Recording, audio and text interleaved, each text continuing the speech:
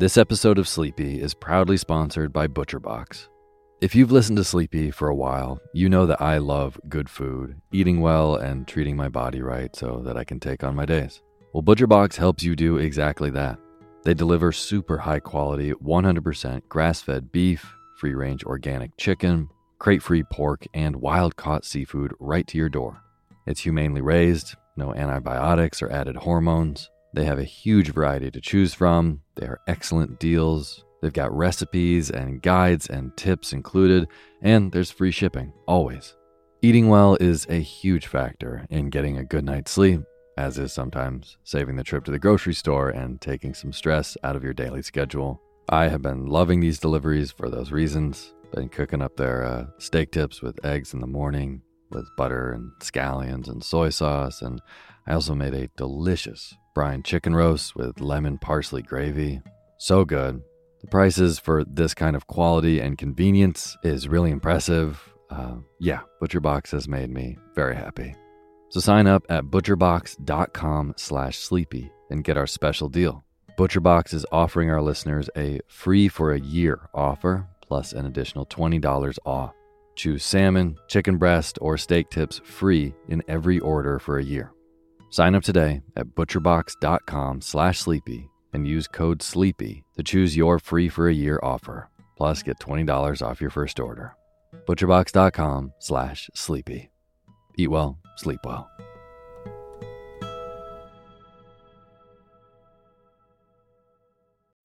When you need mealtime inspiration, it's worth shopping Kroger, where you'll find over 30,000 mouth-watering choices that excite your inner foodie. And no matter what tasty choice you make, you'll enjoy our everyday low prices, plus extra ways to save, like digital coupons worth over $600 each week. You can also save up to $1 off per gallon at the pump with fuel points. More savings and more inspiring flavors make shopping Kroger worth it every time. Kroger, fresh for everyone. Fuel restrictions apply. Imagine unlocking a version of yourself that's unstoppable, where mental barriers no longer hold you back. Listen to Mentally Stronger with me, Amy Morin, therapist and international best-selling author, here to guide you on a journey to reaching your greatest potential. Every Monday, I bring you into conversations with some of the most fascinating minds.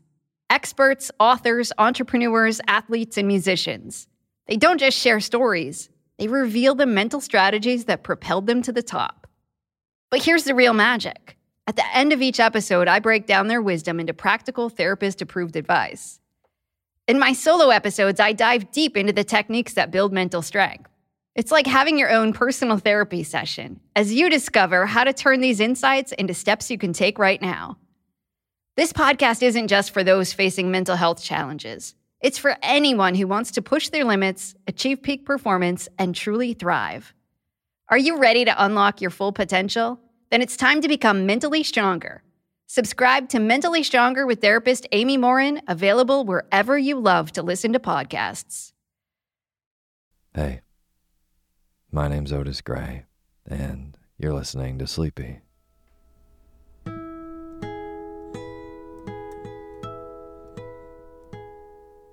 Podcast where I read old books to help you get to sleep, and a proud member of the Airwave Podcast Network.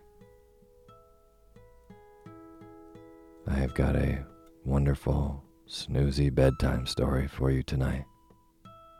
But before we get to tonight's reading, I just want to thank all of our patrons on patreon.com. Eli Bunk, Will Trojanowski, and Sabrina. Thank you all so much for being a part of making this show. And for anyone who doesn't know, these are brand new patrons on patreon.com, which is a site where you can support creators of the work that you like. So the show has helped you get a better night's sleep and wake up more refreshed, and you listen to it every night, then consider going to patreon.com/sleepyradio and donating even $1 a month. You get extra perks and episodes at $5 a month, but no matter how much you donate, I will read your name in the opening credits of the next show after you do. So again, that's patreon.com/sleepyradio. Would love to have you. Thanks. And as always, the music you're hearing is by my good friend James Lepkowski, and the cover art for Sleepy is by Gracie Kanan.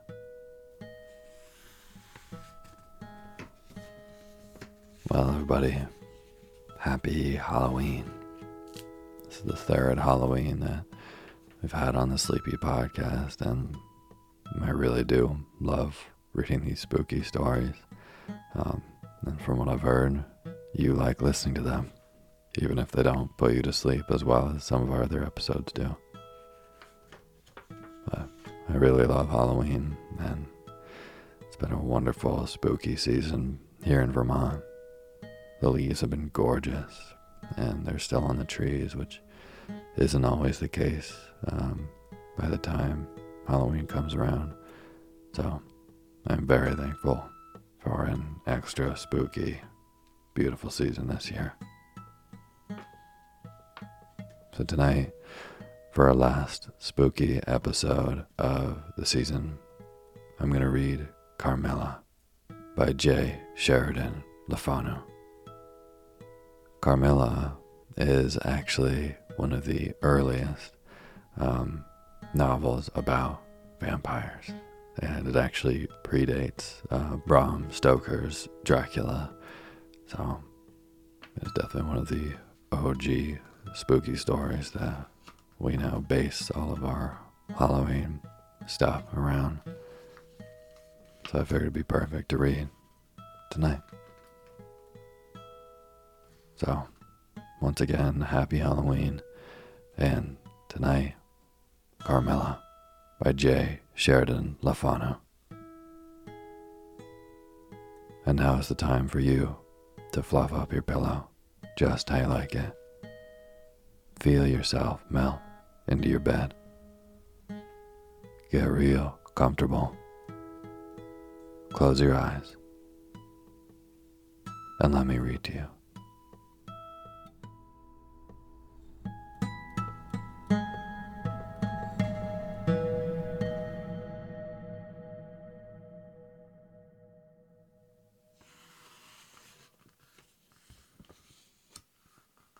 Chapter 1. An Early Fright. In Styria, we, though by no means magnificent people, inhabit a castle, or schloss. A small income in that part of the world goes a great way. 800 or 900 a year does wonders. Scantily enough, ours would have answered among wealthy people at home. My father is English, and I bear an English name, although I never saw England. But here, in this lonely and primitive place, where everything is so marvelously cheap, I really don't see how ever so much more money would at all materially add to our comforts, or even luxuries. My father was in the Austrian service, and retired upon a pension and his patrimony, and purchased this feudal residence and the small estate on which it stands, a bargain. Nothing can be more picturesque or solitary. It stands on a slight eminence in a forest. The road, very old and narrow, passes in front of its drawbridge, never raised in my time, and its moat, stocked with perch and sailed over by many swans, and floating on its surface white fleets of water lilies. Over all this, the Schloss shows its many windowed front, its towers, its Gothic chapel. The forest opens in an irregular and very picturesque glade before its gate, and at the right, a steep Gothic bridge carries the road over a stream that winds in deep shadow through the wood. I have said that this is a very lonely place. Judge whether I say the truth.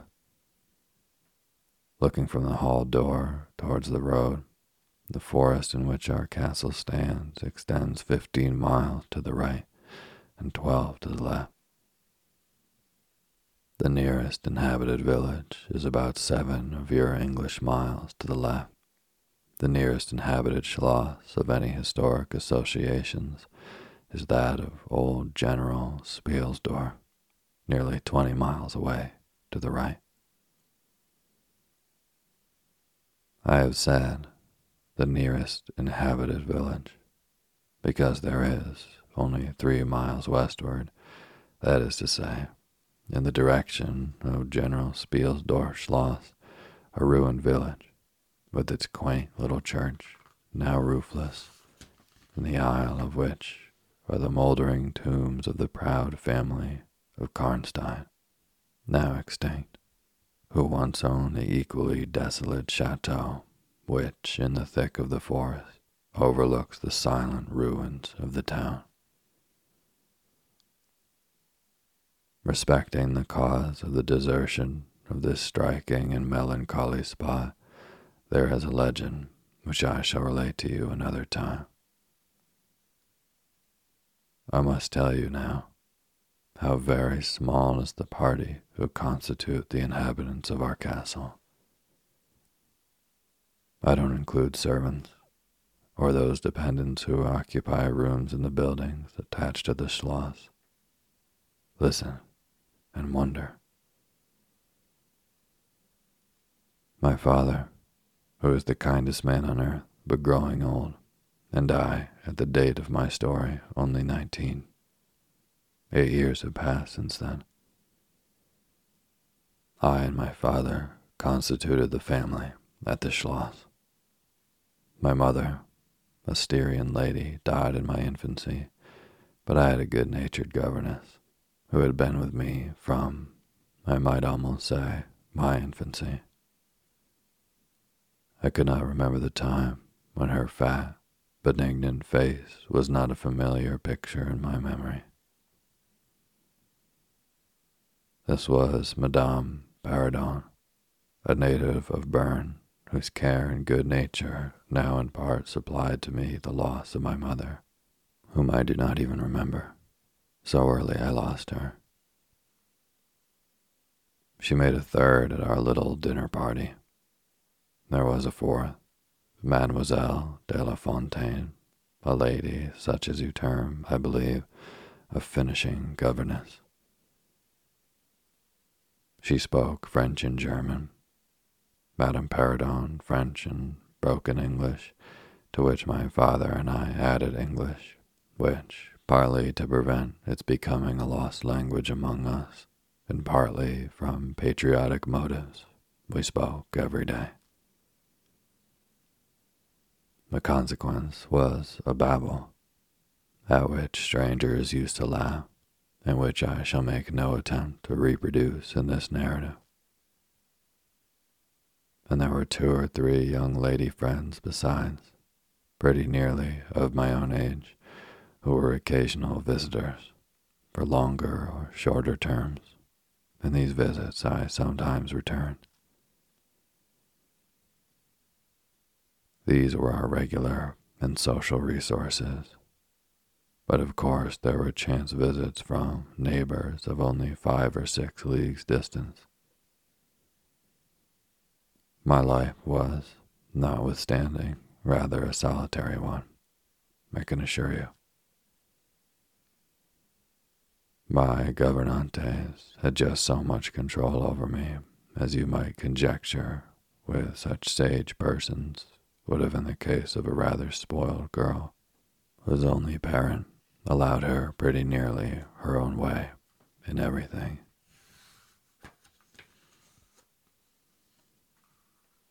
The first occurrence in my existence, which produced a terrible impression upon my mind, which, in fact, never has been effaced, was one of the very earliest incidents of my life which I can recollect. Some people will think it so trifling that it should not be recorded here. You will see, however, by and by, why I mention it. The nursery, as it was called, though I had it all to myself, was a large room in the upper story of the castle, with a steep oak roof. I can't have been more than 6 years old when one night I awoke and, looking round the room from my bed, failed to see the nursery maid. Neither was my nurse there, and I thought of myself alone.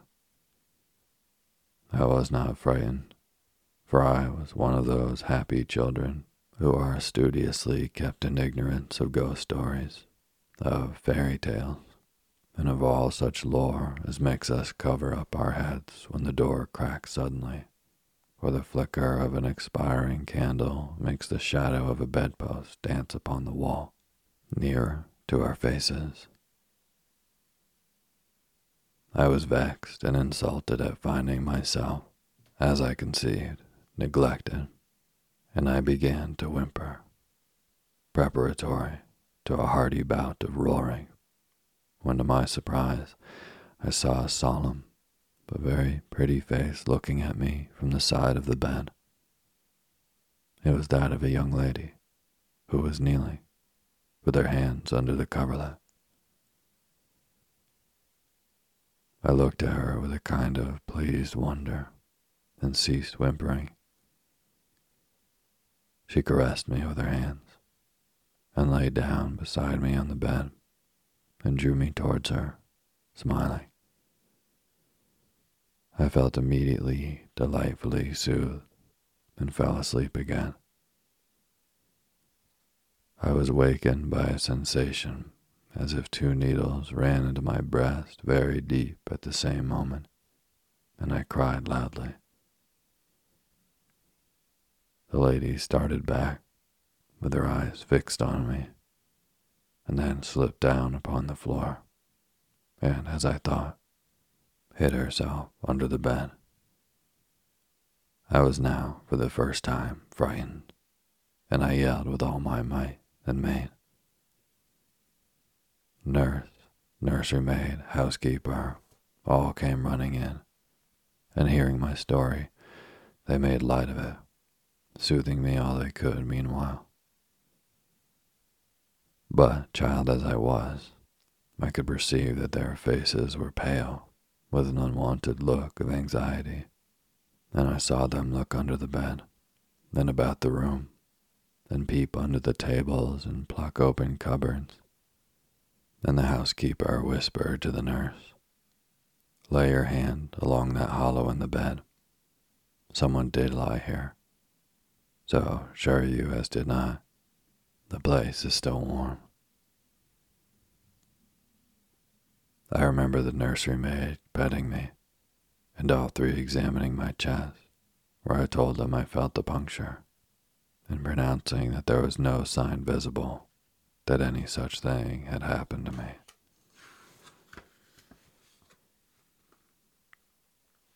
The housekeeper and the 2 other servants who were in charge of the nursery remained sitting up all night, and from that time a servant always sat up in the nursery until I was about 14. I was very nervous for a long time after this. A doctor was called in. He was pallid and elderly. How well I remember his long, saturnine face, slightly pitted with smallpox, and his chestnut wig. For a good while, every second day, he came and gave me medicine, which, of course, I hated. The morning after I saw this apparition, I was in a state of terror, and could not bear to be left alone, daylight though it was, for a moment. I remember my father coming up and standing at the bedside, and talking cheerfully, and asking the nurse a number of questions, and laughing very heartily at one of the answers, then patting me on the shoulder, and kissing me, and telling me not to be frightened, that it was nothing but a dream, and could not hurt me. But I was not comforted, for I knew the visit of the strange woman was not a dream, and I was awfully frightened. I was a little consoled by the nursery's maid assuring me that it was she who had come and looked at me, and lain down beside me in the bed, and that I must have been half dreaming not to have known her face. But this, though supported by the nurse, did not quite satisfy me. I remember, in the course of that day, a venerable old man in a black cassock coming into the room with the nurse and housekeeper and talking a little to them, and very kindly to me. His face was very sweet and gentle, and he told me that they were going to pray, and join my hands together, and desired me to say, softly while they were praying, "Lord, hear all good prayers for us, for Jesus' sake." I think these were the very words, for I often repeated them to myself, and my nurse used for years to make me say them in my prayers. I remembered so well the thoughtful, sweet face of that white-haired old man in his black cassock as he stood in that rude, lofty brown room with the clumsy furniture of a fashion 300 years old about him, and the scanty light entering its shadowy atmosphere through the small lattice. He kneeled, and the 3 women with him, and he prayed aloud with an earnest, quavering voice for what appeared to me a long time. I forget all my life preceding that event, and for some time after it is all obscure also, but the scenes I have just described stand out vivid in the isolated pictures of the phantasmagoria surrounded by darkness.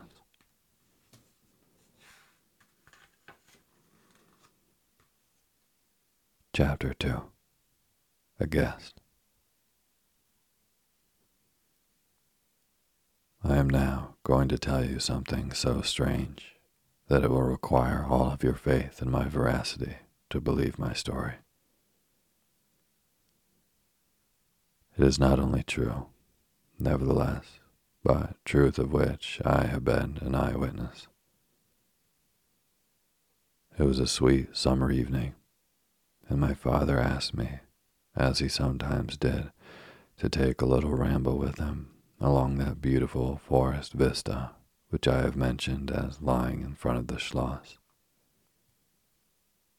General Spielsdorf cannot come to us so soon as I had hoped, said my father, as we pursued our walk. He was to have paid us a visit for some weeks, and we had expected his arrival the next day. He was to have brought with him a young lady, his niece and ward, Mademoiselle Rheinfeldt, whom I had never seen, but whom I had heard described as a very charming girl, and in whose society I had promised myself many happy days. I was more disappointed than a young lady living in a town or a bustling neighborhood can possibly imagine. This visit, and the new acquaintance it promised, had furnished my daydream for many weeks. "And how soon does he come?" I asked. "Not till autumn. Not for 2 months, I dare say," he answered.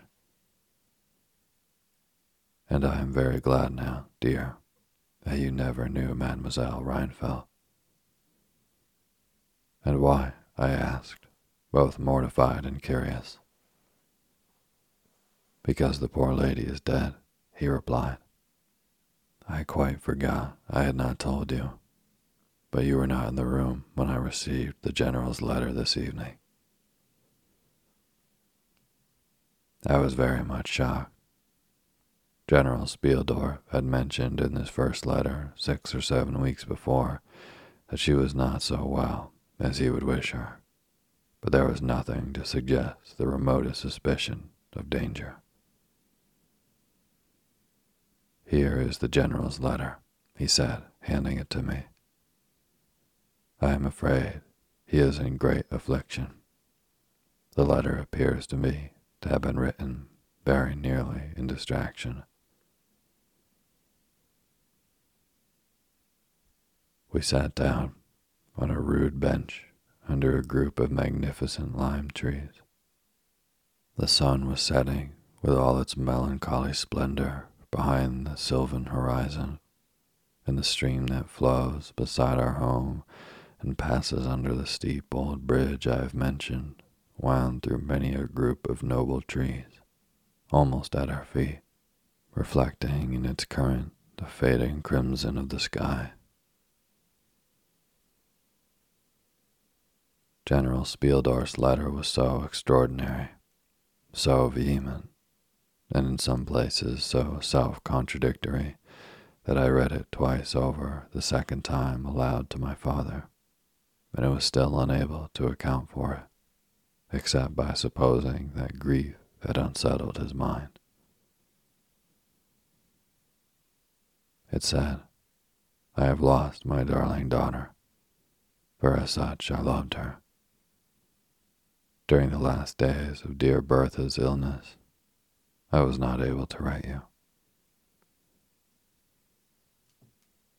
Before then, I had no idea of her danger. I have lost her, and now learn all too late. She died in the peace of innocence and in the glorious hope of a blessed futurity. The fiend who betrayed our infatuated hospitality has done it all. I thought I was receiving into my house innocence, gaiety, and a charming companion for my lost Bertha. Heavens, what a fool have I been! I thank God my child died without a suspicion of the cause of her sufferings. She is gone without so much as conjecturing the nature of her illness and the accursed passion of the agent of all this misery. I devote my remaining days to tracking and extinguishing a monster. I am told I may hope to accomplish my righteous and merciful purpose. At present, there is scarcely a gleam of light to guide me. I curse my conceited incredulity, my despicable affectation of superiority, my blindness, my obstinacy, all too late. I cannot write or talk collectedly now. I am distracted. So soon as I shall have a little recovered, I mean to devote myself for a time to inquiry, which may possibly lead me as far as Vienna. Sometime in autumn, 2 months hence, or earlier if I live, I will see you. That is, if you permit me. I will then tell you all that I scarce dare put upon paper now. Farewell. Pray for me, dear friend. In these terms ended the strange letter. Though I had never seen Bertha Reinfeldt, my eyes filled with tears at the sudden intelligence. I was startled, as well as profoundly disappointed. The sun had now set, and it was twilight by the time I had returned the General's letter to my father. It was a soft, clear evening, and we loitered, speculating upon the possible meanings of the violent and incoherent sentences which I had just been reading. We had nearly a mile to walk before reaching the road that passes the Schloss in front, and by that time the moon was shining brilliantly. At the drawbridge, we met Madame Perrodon and Mademoiselle de la Fontaine, who had come out without their bonnets to enjoy the exquisite moonlight. We heard their voices gabbling in animated dialogue as we approached. We joined them at the drawbridge and turned about to admire with them the beautiful scene. The glade through which we had just walked lay before us. At our left, the narrow road wound away under clumps of lordly trees and was lost to sight amid the thickening forest. At the right, the same road crosses the steep and picturesque bridge, near which stands a ruined tower which once guarded that pass. And beyond the bridge, an abrupt eminence rises, covered with trees and showing in the shadows some gray, ivy-clustered rocks.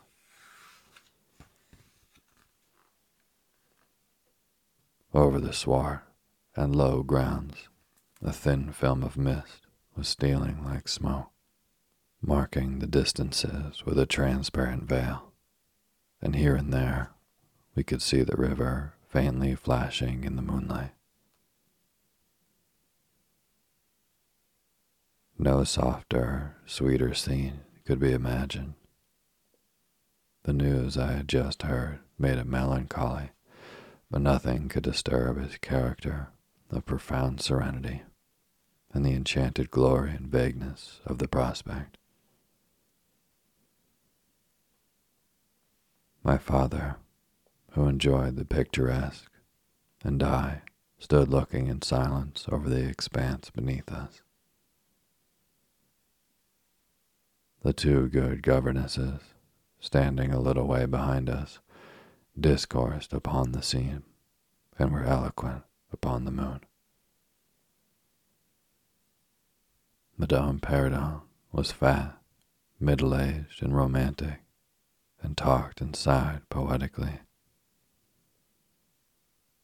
Mademoiselle de la Fontaine, in right of her father, who was a German, assumed to be psychological, metaphysical, and something of a mystic, now declared that when the moon shone with a light so intense it was well known that it indicated a special spiritual activity. The effect of the full moon in such a state of brilliancy was manifold. It acted on dreams. It acted on lunacy. It acted on nervous people. It had marvelous physical influences connected with life. Mademoiselle related that her cousin, who was mate of a merchant ship, having taken a nap on deck on such a night, lying on his back with his face full in the light on the moon, had wakened after a dream of an old woman clawing him by the cheek, with his features horribly drawn to one side, and his countenance had never quite recovered its equilibrium. The moon this night, she said, is full of idyllic and magnetic influence. And see, when you look behind you, at the front of the Schloss, how all its windows flash and twinkle with that silvery splendor, as if unseen hands had lighted up the rooms to receive fairy guests. There are indolent styles of the spirits in which, indisposed to talk ourselves, the talk of others is pleasant to our listless ears, and I gazed on, pleased with the twinkle of the lady's conversation. I have got into one of my moping moods tonight, said my father, after a silence, and quoting Shakespeare, whom, by the way, of keeping up our English, he used to read aloud. He said, "In truth, I know not why I am so sad, but it wearies me. You say it wearies you, but how I got it, came by it, I forget the rest. but I feel as if some great misfortune were hanging over us. I suppose the poor general's afflicted letter has had something to do with it. At this moment, the unwonted sound of carriage wheels and many hoofs upon the road arrested our attention. They seemed to be approaching from the high ground overlooking the bridge, and very soon the equipage emerged from that point. 2 horsemen first crossed the bridge, then came a carriage down by 4 horses, and 2 men rode behind. It seemed to be the traveling carriage of a person of rank, and we were all immediately absorbed in watching that very unusual spectacle. It became, in a few moments, greatly more interesting, for just as the carriage had passed the summit of the steep bridge, one of the leaders, taking fright, communicated his panic to the rest, and after a plunge or 2, the whole team broke into a wild gallop together, and dashing between the horsemen who rode in front, came thundering along the road towards us with the speed of a hurricane. The excitement of the scene was made more painful by the clear, long-drawn screams of a female voice from the carriage window. We all advanced in curiosity and horror, me rather in silence, the rest with various ejaculations of terror. Our suspense did not last long. Just before you reached the castle drawbridge, on the route they were coming, there stands by the roadside a magnificent lime tree. On the other stands an ancient stone cross, at sight of which the horses, now going at a pace that was perfectly frightful, swerved so as to bring the wheel over the projecting roots of the tree. I knew what was coming. I covered my eyes, unable to see it out, and turned my head away. At the same moment, I heard a cry from my lady friends, who had gone on a little. Curiosity opened my eyes, and I saw a scene of utter confusion. 2 of the horses were on the ground. The carriage lay upon its side, with 2 wheels in the air. The men were busy removing the traces, and a lady with a commanding air and a figure had got out and stood with clasped hands, raising the handkerchief that was in them every now and then to her eyes. Through the carriage door was now lifted a young lady who appeared to be lifeless. My dear old father was already beside the elder lady, with his hat in hand, evidently tendering his aid and the resources of his schloss.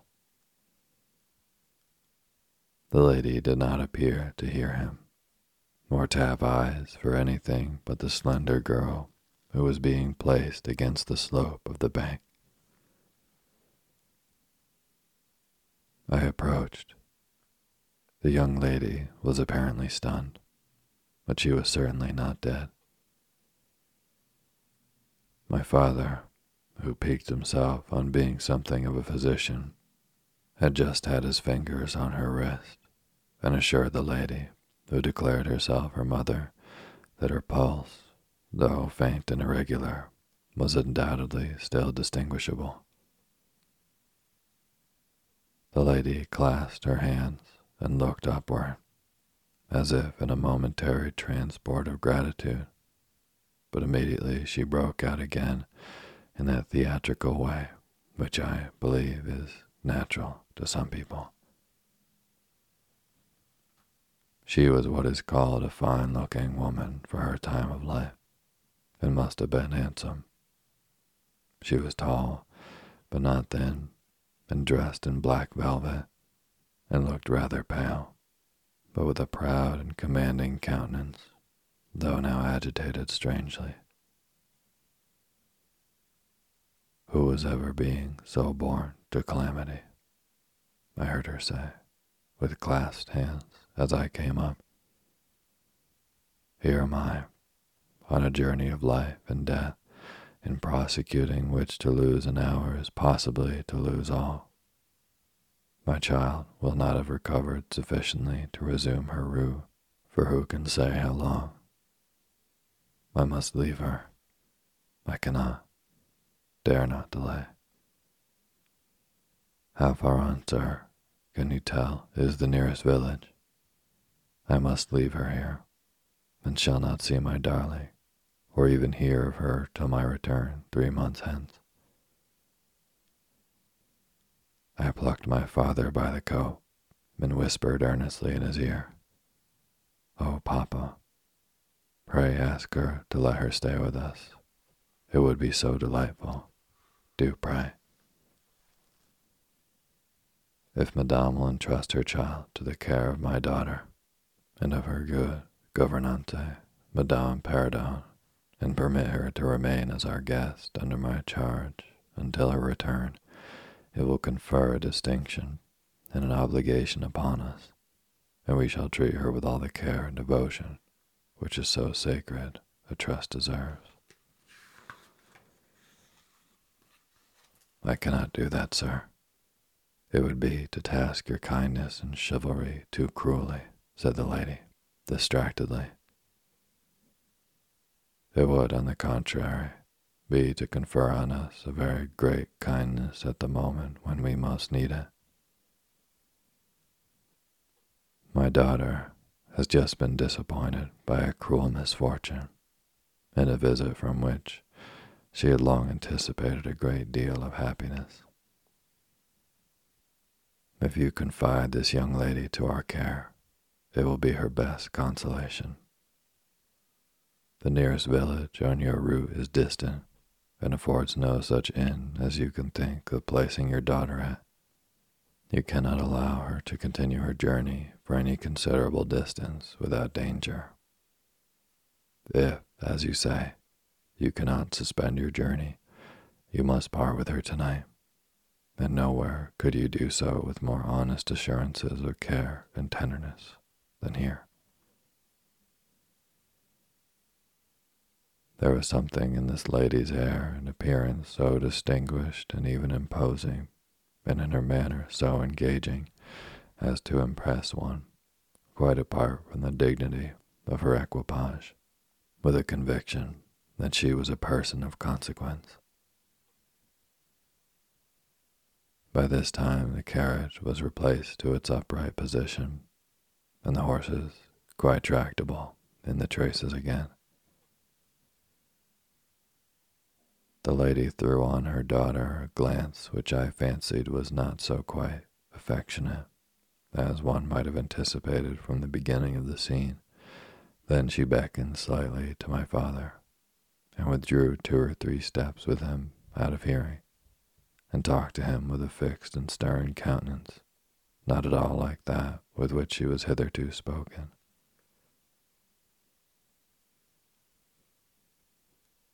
I was filled with wonder that my father did not seem to perceive the change, and also unspeakably curious to learn what it could be that she was speaking, although in his ear, with so much earnestness and rapidity. 2 or 3 minutes at most, I think she remained thus employed.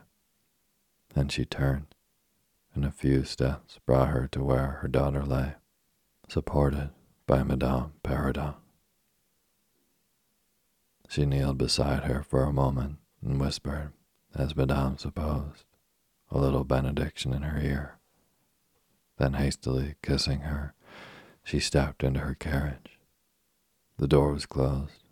The footmen in stately liveries jumped up behind, the outriders spurred on, and postilions cracked their whips.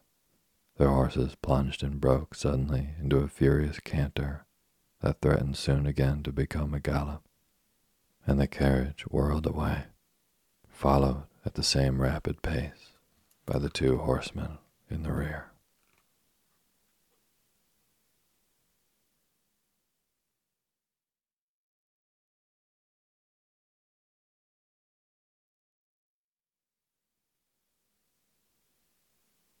Thank you for listening to Sleepy. Good night.